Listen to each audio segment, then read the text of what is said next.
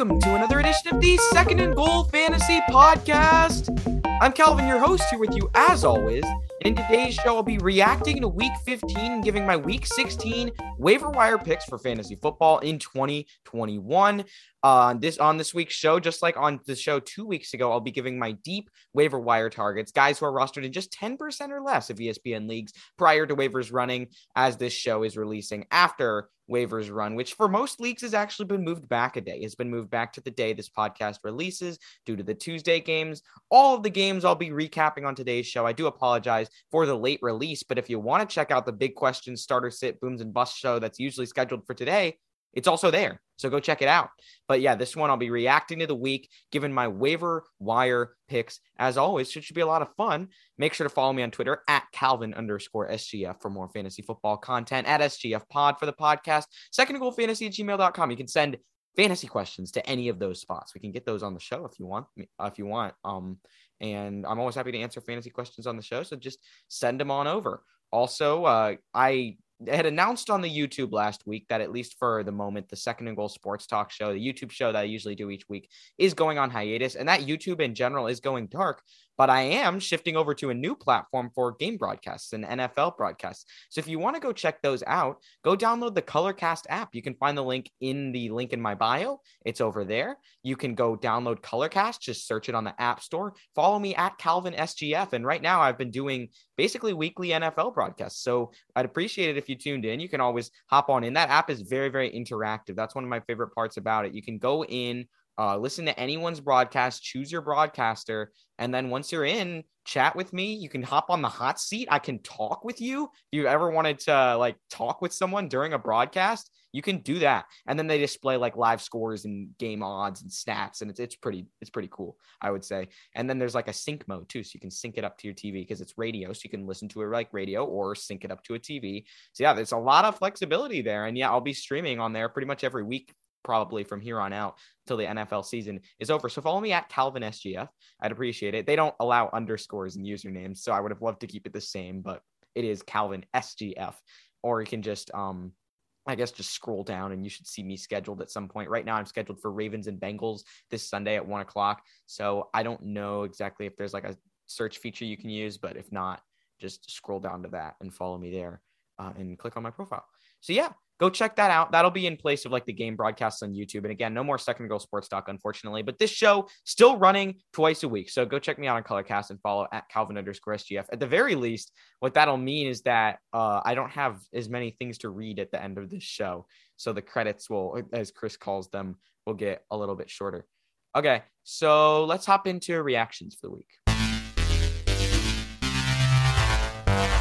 Time for reactions. We're going to go over the booms and busts from the week and who did well, who did not.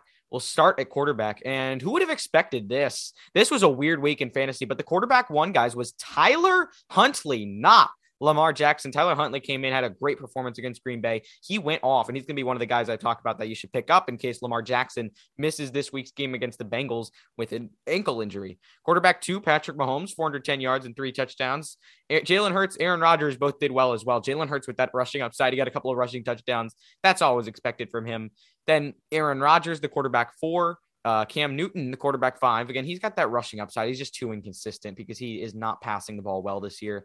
But, he can be streamed in spots. Then Justin Herbert and Josh Allen did well this week as well. Busts on the week. Ryan Tannehill has struggled without having his weapons. He does maybe get A.J. Brown back this week, so that'll help. Kirk Cousins, Derek Carr didn't do too much. Those guys are still streamable. Russell Wilson was pretty bad, and Seattle has just struggled to be consistent for a while, so be a little wary with him. And then Carson Wentz has gone through a bit of a rough patch because the Colts have been relying on Jonathan Taylor so much, but in good matchups, you can go stream Carson Wentz. Oh my goodness. The RB1 on the week, Duke Johnson, guys. It was Duke Johnson against the Jets. This is a weird one for sure. Not expected. I don't think you can plug Duke Johnson into your lineup. Go pick him up as well. But Myles Gaskin played in this one. It just wasn't. It was a Duke Johnson game for some reason. So go pick him up, I would say. I didn't actually specifically write him down in this section, but you can go get a claim on him. But it's 1 week so far. We don't have enough to fully trust him. Jonathan Taylor was the RB2 because, of course, he was. Jeff Wilson, the RB3, subbing in well for Elijah Mitchell, who's again going to be out this Thursday. So I think you can start Jeff Wilson against the Titans. Antonio Gibson, the RB4, he's getting a lot more work. He only had 26 yards, but caught a touchdown, had 6 receptions. So in full PPR, he was good. So it wasn't a big week for running backs, though. So no really other boom games. And I was a little surprised seeing Antonio Gibson as the RB4. It's just a lot of running backs were merely mediocre. Busts, Myles Gaskin, like I said, he'll get back on track later on. Joe Mixon wasn't the best against Denver. Chuba Hubbard sort of splitting with Amir Abdullah, who's getting a lot of passing work, and that's not been very good for his fantasy value. Devontae Freeman surprisingly wasn't very good because Latavius Murray got more touches. Then Najee Harris, you can still lock him into your lineup. Same with Alvin Kamara. Both of them weren't very good, though. All right. So wide receivers. The number one wide receiver on the week, at least we have some normalcy here. Cooper Kupp, 9 for 136 and 2 against Seattle. He's clearly the best wide receiver in fantasy. He is a league winner. He should stay in your lineups. Tyreek Hill, the wide receiver 2, 12 for 148 and a score. Hill and Kelsey were both nuts in this game, so they should stay in your lineups, of course. And then Brandon Cooks. I've been hyping up a Cooks breakout for weeks, and it's finally happening. Good to see. He's the wide receiver 3, so make sure he's in your lineups as well. And then Gabriel Davis, the wide receiver 4, showing he's a bit of a streaming option at some point. Christian Kirk stepping up with DeAndre Hopkins out. It's going to be a little bit inconsistent because this Cardinals wide receiver room is still crowded, but he's a guy that can now be streamed depending on the matchup. And Amon-Ra St. Brown is having a nice breakout, 8 for 90 and 1. Russell Gage also did well in his game against San Francisco, so you can start him. And then Marquez Valdes-Scantling took advantage of a battered Ravens secondary. Marquez Valdes-Scantling is not a guy you can start every week, but everything lined up perfectly for him. And yeah, there were a lot of good wide receivers this week. Boss, there were some who didn't do too well. Brandon Ayuk, only 1 catch with Deebo Samuel and George Kittle struggling to get consistent volume. Devontae Smith hasn't been that great lately. Terry McLaurin has struggled with bad quarterback play, but who thought he was going to do anything with Garrett Gilbert at quarterback anyway? Let's head to tight ends, and the tight end 1 on the week, Travis Kelce. Tight end 2, Mark Andrews. We had 3 big tight end performances on the week because the tight end 3 was Hunter Henry. Those top 2 should be in your lineup consistently. Hunter Henry's a little boring, inconsistent, but he's a solid matchup play at times. It's just he tends to disappear for stretches of the season. The Patriots will rely on some guys, then take him away for a couple games, then come back to him.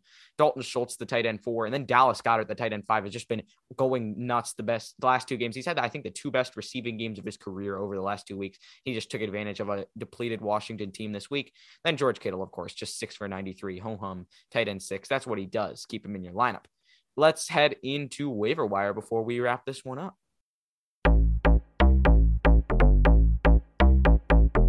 Just a reminder that after this, you can basically move on to big questions, starter sit, booms, and busts. You can pretend it's one long episode because I'm recording it right after this one, and I'll have those 3 segments on there as well. Top 5 waiver wire guys rostered in 10% or less of ESPN leagues prior to waivers running. Tyler Huntley, like I said, the quarterback 1 on the week. He's fast. He can run the ball. He can also throw. And Lamar Jackson may play against Cincinnati, but if he doesn't, Tyler Huntley is definitely worth a stream with that rushing upside. If you're looking, I'm trying to focus this on guys. The season's almost over. So if a guy can help you for 1 week, he's just as good of a pickup as a guy that can help you for 2 weeks, basically. Because, if he can go big that 1 week, he can help you get past your semifinal game, which I need to do. And so some of these guys like Tyler Huntley, I'm looking at, I actually have a claim for Justin Fields, but I may adjust that and add Huntley if it's looking dim for Lamar Jackson, which it might.